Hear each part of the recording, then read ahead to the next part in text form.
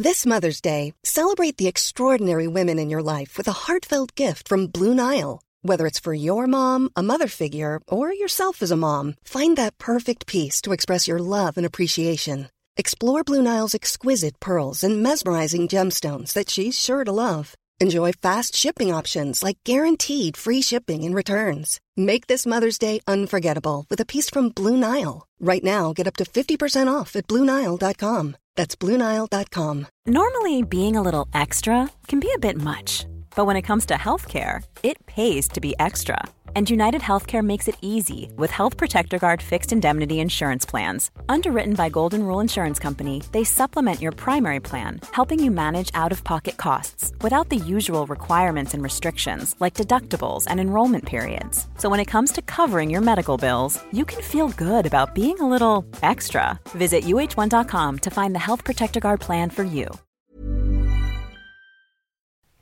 Det är väldigt många av Läkarpoddens lyssnare som har hört av sig och vill att vi ska prata om MS, Dr. Mikael. Ja, precis. Det är en sån här okänt kort som man undrar över och som man har en ganska stor skräck för. Den här ja, för det är väl inte sådär supermånga som drabbas av MS om man ska titta liksom rent statistiskt? Nej, det tillhör de lite ovanligare sjukdomar. Det är kanske 20 000 människor som har det i Sverige. Och ungefär 1000 insjuknar nya per år då.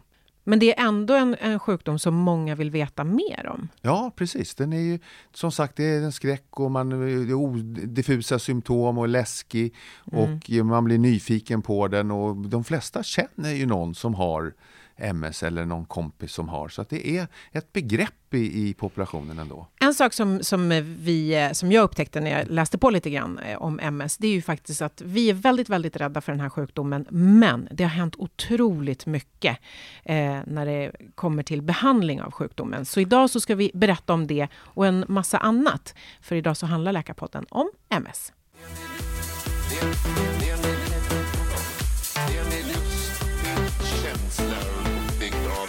Och avslutningsvis, så här är det. Det är ju väldigt många som vet ungefär vad MS är och som tycker att det verkar vara en väldigt obehaglig sjukdom. Men det är inte så många som är drabbade. 20 000 sa du, Dr. Mikael, ungefär i Sverige. Ja. Men om du ska förklara, vad är MS? MS det är en förkortning då inte för Mikael Sandström utan för multipel skleros. Jag kom i kontakt med den här som 6-åring när jag skrev första gången mina initialer, när jag lärde mig dem. Då trodde jag MS, så tänkte jag att då kanske jag får den här hemska sjukdomen, så jag frågade min morbror vad det var för sjukdom och då sa han bara det latinska namnet multipel skleros, som betyder många ärrbildningar. Och det är en liksom beskrivande term för vad det här är för sjukdom. Och det är i centrala nervsystemet så får man en kronisk inflammation. Man vet inte varför. Men centrala nervsystemet är hjärnan och ryggmärgen. Och där får man en inflammation. Och man får den i ledningarna. Vi har ju nervtrådar och precis som vilken sladd som helst så har en elektrisk sladd, tänker jag, så har det ett hölje. Och höljet är av plast och när man pluggar in en vanlig lampa eller en laddare i väggen så håller man ju i ett hölje av plast. Men i kroppen så är det ett hölje av myelin som är en sorts fett. Och då får man inflammation i den här höljet. Så det är som en trasiga sladdar överallt. Och så kommer det här i olika omgångar. Men alltså, en kronisk inflammation av den höljet runt nervtrådar i centrala nervsystemet är det. Men du säger så här, en kronisk inflammation. Varför kan man inte äta antiinflammatoriskt bara? Ja, det räcker inte. Inflammation är så väldigt mycket och de antiinflammatoriska medel som finns, det tar inte alla inflammationer, utan inflammation är olika ämnen som påverkar. Och det finns 10 000-tals sådana. Och man vet absolut inte vad det här beror på. Alltså varför man plötsligt får den här... Nej, men man vet ju bara vilka riskgrupper. Man vet vilka som får det. Och debuten kan vara någonstans mellan 15 och 50. Vanligast mellan 20 och 40, men 15 och 50 och sånt där. Och dubbelt så vanligt för kvinnor som män. Och det är en del av rökare är kraftigt överrepresenterade. Och det har ju inte med lungorna att göra så vitt man förstår, utan det är andra ämnen som gör att man får, så aktiverar immunsystemet på något sätt som ger sig på ledningarna. Och det kan många gånger vara en infektion som utlöser det här. Och det blir alltså, det är inte en infektion i centrala nervsystemet, men infektionen kan trigga igång vårt immunsystem som plötsligt vänder sig mot då höljet på våra nervledningstrådar helt enkelt. Det där tycker jag att du säger då och då. Det där hör man ibland. Ja. Att det var en infektion som var det utlösande för någonting som sen, en helt annan sjukdom som blir kronisk. Ja. Och det är ju så här med autoimmuna sjukdomar att vi har ju immunsystemet, det som åker runt och ska skilja på mig och icke mig, och att det ska skilja på vad är främmande och vad är den egna kroppen, så man inte ger sig på den. De moduleras och styrs om vid infektioner. Då aktiveras, då har kriget börjat, vi måste börja försvara oss, och då börjar vi producera en massa vita blodkroppar av olika sorter. Och i MS-fallet speciellt väldigt aggressiva lymfocyter som är en sorts vit blodkropp. Och så plötsligt så går någonting fel när den ska känna igen vad som är fiende och inte, utan då ger den sig på olika saker. Det finns ju autoimmuna sjukdomar, det finns reumatism och det finns diabetes och här i det här fallet med multipel skleros så ger man sig på ledningarna och höljet runt ledningarna och får då en inflammation, det läker ut och man får ett R. Det är det som blir sklerosen. Så då får man en trasig ledning och då får man de här första symptomen som kan komma som att man får skakningar, domningar, synpåverkan. Då blir det musklerna till ögonen som inte fungerar som de ska, så man ser dubbelt, eller man får en inflammation av själva synnerven. Det här är precis i början, när den utlöses, själva sjukdomen. Ja, det här är några av de symptomen. Finns det fler? Ja, det finns fler. Det finns en uppsjö, stelhet, trötthet, humörsvängningar, värk. Det beror egentligen på var störningen sitter, vilka ledningar som är påverkade. Men det vanligaste är ju skakning, domningar, synpåverkan och så. Men det är ju så diffusa symptom, tänker jag. Det måste ju vara otroligt svårt att komma på. Men unga människor som får plötsligt det som är dubbelseende eller får känselstörningar, är annars frisk, då får man det är nog många doktorer som tänker att här är någonting. Det finns ju andra sjukdomar också. Allt ifrån ALS och sådana här saker. Och andra neurologiska sjukdomar också som man bör misstänka. Men det ligger nog inte speciellt långt borta om man kommer med den typen av symptomatologi som jag beskrev då. Vad jag förstår så finns det ju olika typer av MS också. Ja, det gör det. Det är lite hur förloppet är. Och det är det som man känner mest till. Och det är ju därifrån de flesta har hört det här ordet skov. Just det, att det kommer i attackvis omgångar. Ja. Och det är allt ifrån dagar till ett par månader, men det kan ju vara lite kortare, alltså veckor, någon månad som det sitter i. Och att då får man en försämring och sen så hämtar sig kroppen lite grann. Och det här kallas med då liksom en skovformad variant av MS:en. Sen finns det sånt som går långsamt sämre hela tiden. Och sen så finns det några varianter på det här så att det börjar med skov och sen glider det över ett långsamt förlopp. Och sen finns det någon som faktiskt är en godartad typ som har mycket, mycket diskreta symptom och inte påverkar livet någonting alls nästan. Men de diagnoserna kan man inte ställa förrän efter flera år. Alltså det vet man inte direkt när man har drabbats och konstaterat att man har MS, så kan man inte säga vilken variant det är. Nej, inte riktigt. Utan det tar ett tag när man ser hur den liksom fortlöper. Hur den utvecklar sig. Det handlar helt om förloppet. Och finns det någon som är vanligare än den andra? Det är det med att det kommer som skov, att du får det kan gå flera år emellan och sånt där, och ha utlösts av en infektion till exempel, eller efter en graviditet. Under graviditeten är risken mindre, men efter är den lite större till exempel. Men man kan föda barn precis som vanligt. Och är det någonting annat som kan utlösa? Eller är det liksom så här stora kroppsliga? Om du blir förkyld kan det utlösa? Om du är stressad kan det utlösa? Nej, stress är inte så mycket påvisat. Infektioner som sagt. Och sen så finns det väldigt udda, och det är också som är en av frågorna som har föranlett det här. Kan vaccin utlösa MS? Och det finns några sådana fall beskrivet. För till exempel med TBE, tick-borne encephalitis, med fästingburen hjärninflammation som man vaccinerar sig mot. Och det där är en känslig fråga och nu får ju alla vaccinmotståndare vatten på sin kvarn. Men då får man ju också betänka att i ena vågskålen så när man modulerar och manipulerar immunsystemet som vaccin är, när vi skapar antikroppar mot någonting, så finns det negativa sidor. Men då ska man också tänka att man kanske förhindrar tusentals fall av TBE. Men det kostar några fall, några mycket få fall, någon på miljoner eller 10 miljoner sånt där, fall av MS. Men det är ju ingen tröst för den som är den där en på miljonen. Nej. Eller så är det ju, och det kan man ju förstå. Ja, och där med min ståndpunkt vad det gäller vaccin är ju glasklar att det räddas miljarder människor med vaccin. Men jag vet, det finns baksidor med allting. Men jag tror inte lösningen är att låta bli alla vaccinen. Det tror jag inte. Om man säger så här, hur många fall av MS som är utlöst av TBE-vaccinet känner man till? Alltså, i Sverige 2-3 stycken. Och så är det mycket ytterst ovanligt. Varför är det här ytterligare en sjukdom som drabbar mest kvinnor?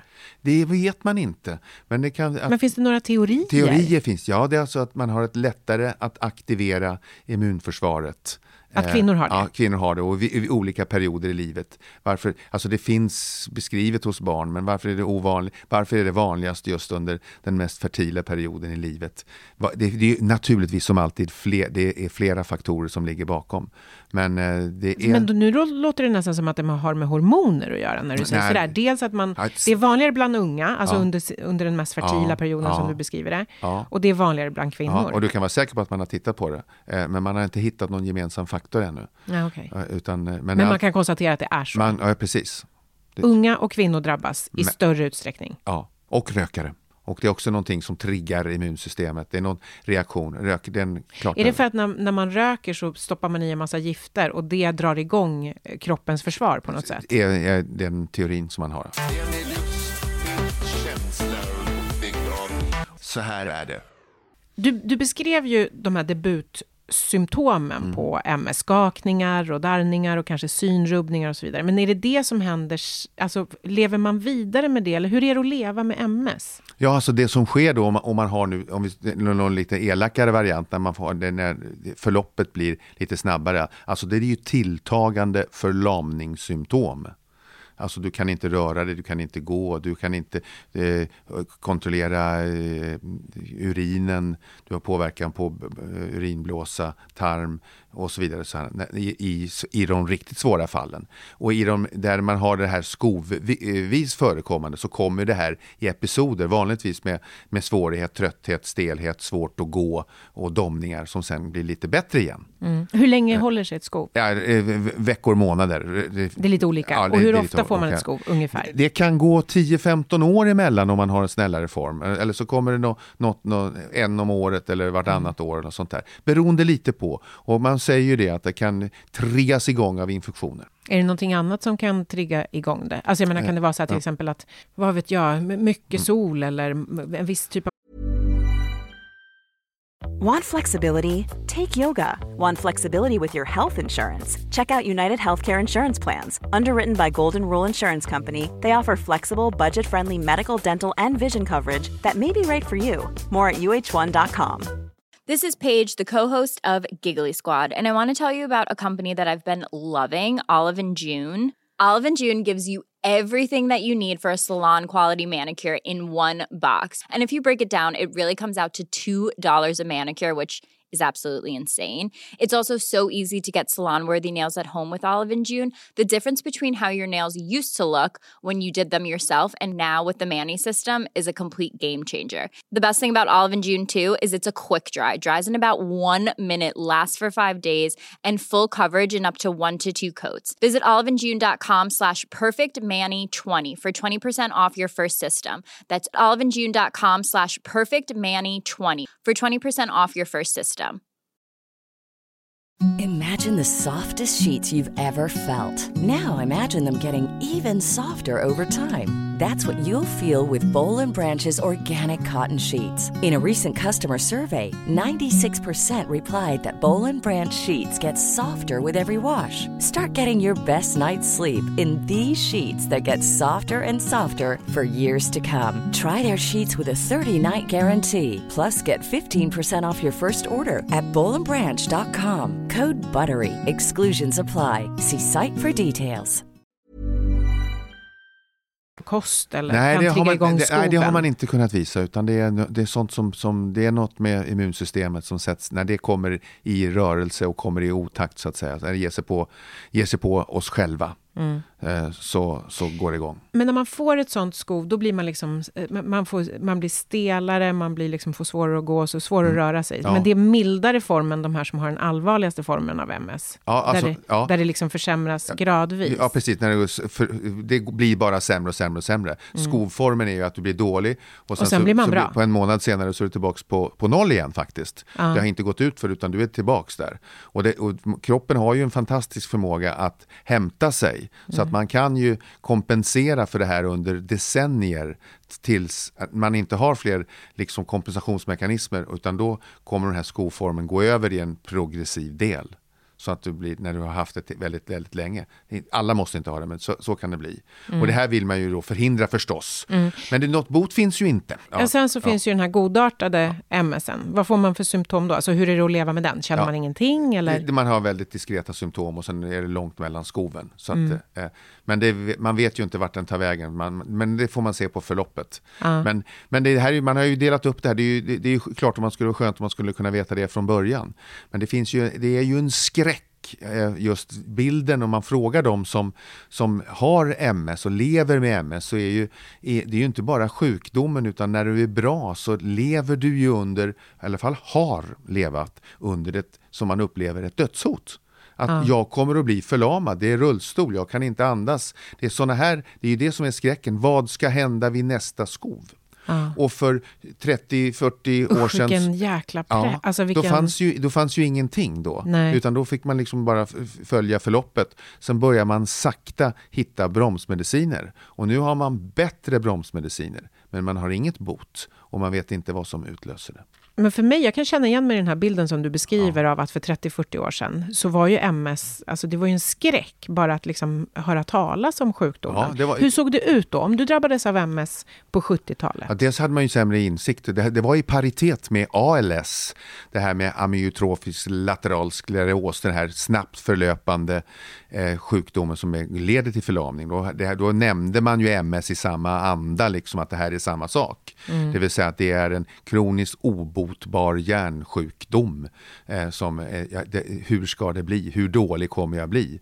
Och man hade inte så mycket att erbjuda. Och sen har det successivt, har det där bilden förändrats då. Men hur ser det ut idag rent? Alltså om jag drabbas av MS idag då? Ja, och då har man ju nu bromsmediciner på olika nivåer som man kan det handlar framförallt om att bromsa den här inflammationen så att man inte får de här R:n, det här S-et i den beskrivningen av sjukdomen. Men har man inte fått den redan när MS utlöses, har man inte redan där fått R:en? Jo, det har man. Men man får nya R för varje skov. Och de kan man undvika. Ja, precis. Och hålla skoven borta så att de inte kommer lika ofta. Och det är framförallt man försöker alltså dämpa den här kroniska inflammationen, för den kan pågå utan att den ger symptom också. Och då har ju forskningen varit inriktad på det, att man ska dämpa inflammationen. Men man har ju inte löst problemet. Varför blir det en inflammation? Nu har det senare mediciner som har kommit då är det alltså vita blodkroppar som ger sig på ledningarna, som skapar en inflammation. Så vita blodkroppen försöker dit och fixa att nu är det inflammerat. Här finns det någonting att göra. Så ganska aggressiva lymfocyter till exempel då.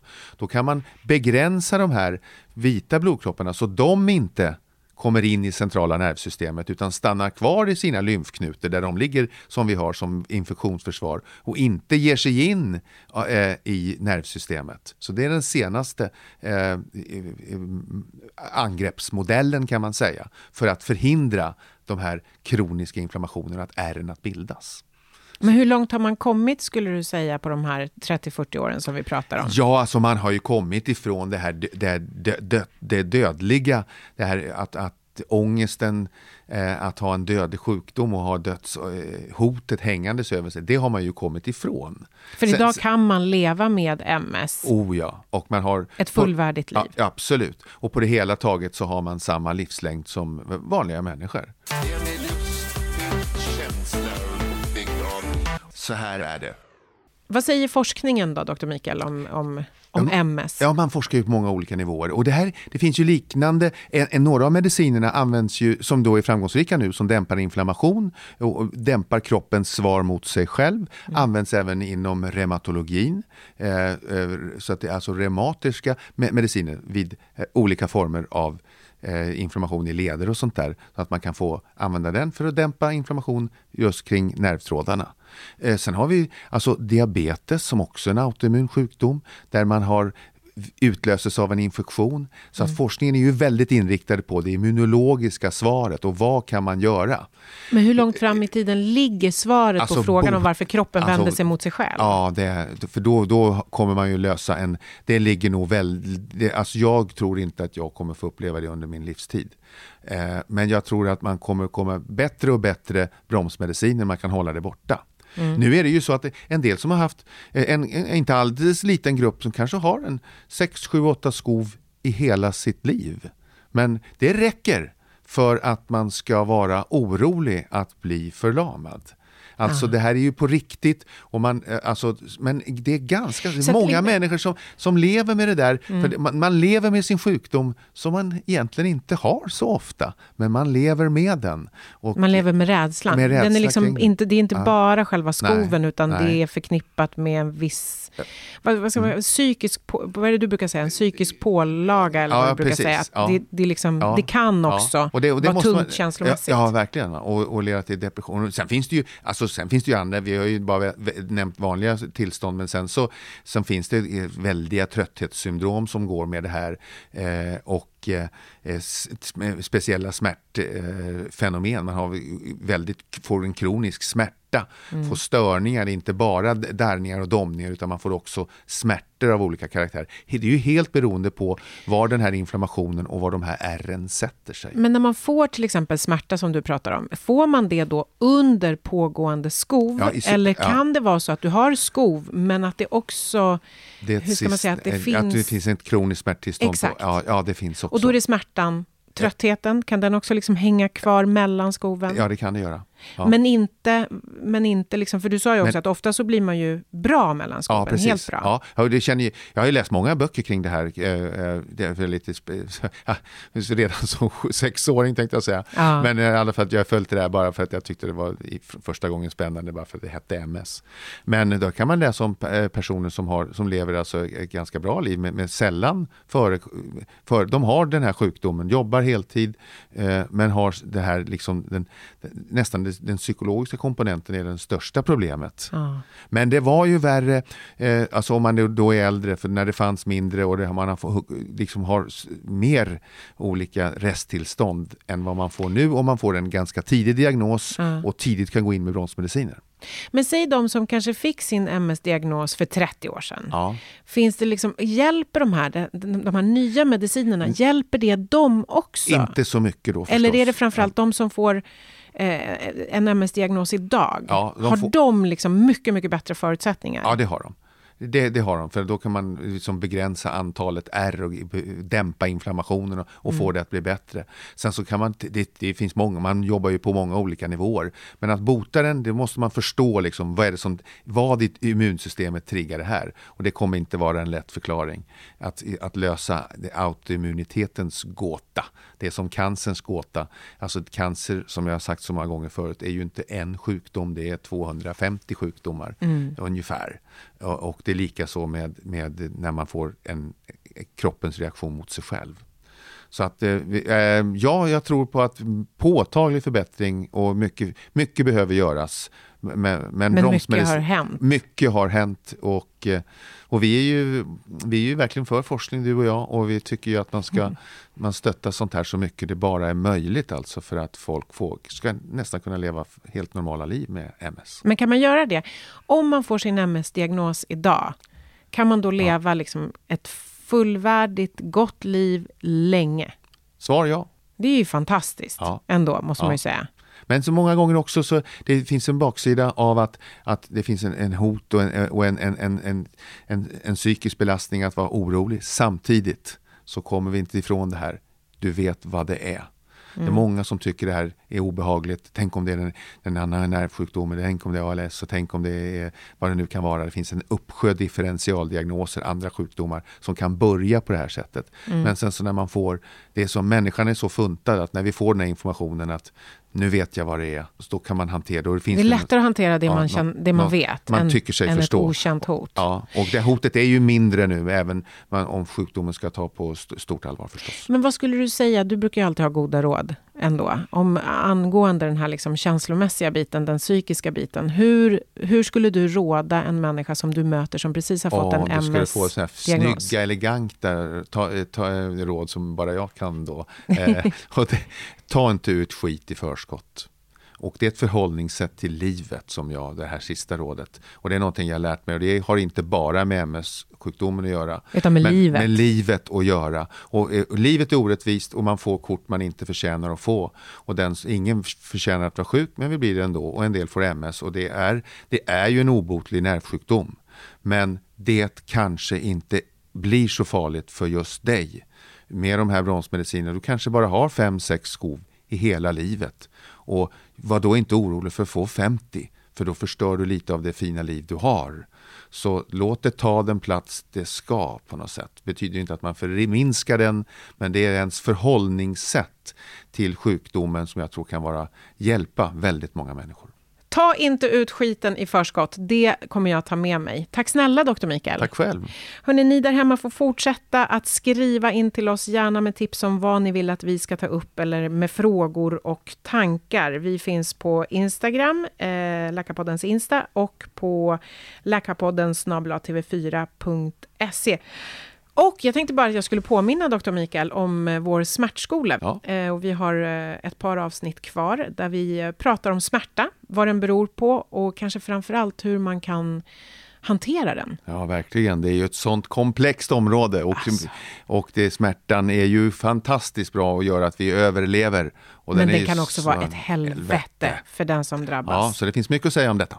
Men ni kan fortsätta skicka in frågor till oss, inte minst vad det gäller just smärta. Och då gör ni det förstås på våran mejl, läkarpodden@tv4.se. Hörni, var rädda om er och var rädda om varandra. Puss och kram! Kram så mycket! Normally, being a little extra might be a bit much, but not when it comes to healthcare. That's why United Healthcare's Health Protector Guard fixed indemnity insurance plans, underwritten by Golden Rule Insurance Company, supplement your primary plan so you manage out-of-pocket costs. Learn more at uh1.com. Mom deserves the best, and there's no better place to shop for Mother's Day than Whole Foods Market. They're your destination for unbeatable savings, from premium gifts to show-stopping flowers and irresistible desserts. Start by saving 33% with Prime on all body care and candles. Then get a 15-stem bunch of tulips for just $9.99 each with Prime. Round out Mom's menu with festive rosé, irresistible berry chantilly cake, and more special treats. Come celebrate Mother's Day at Whole Foods Market.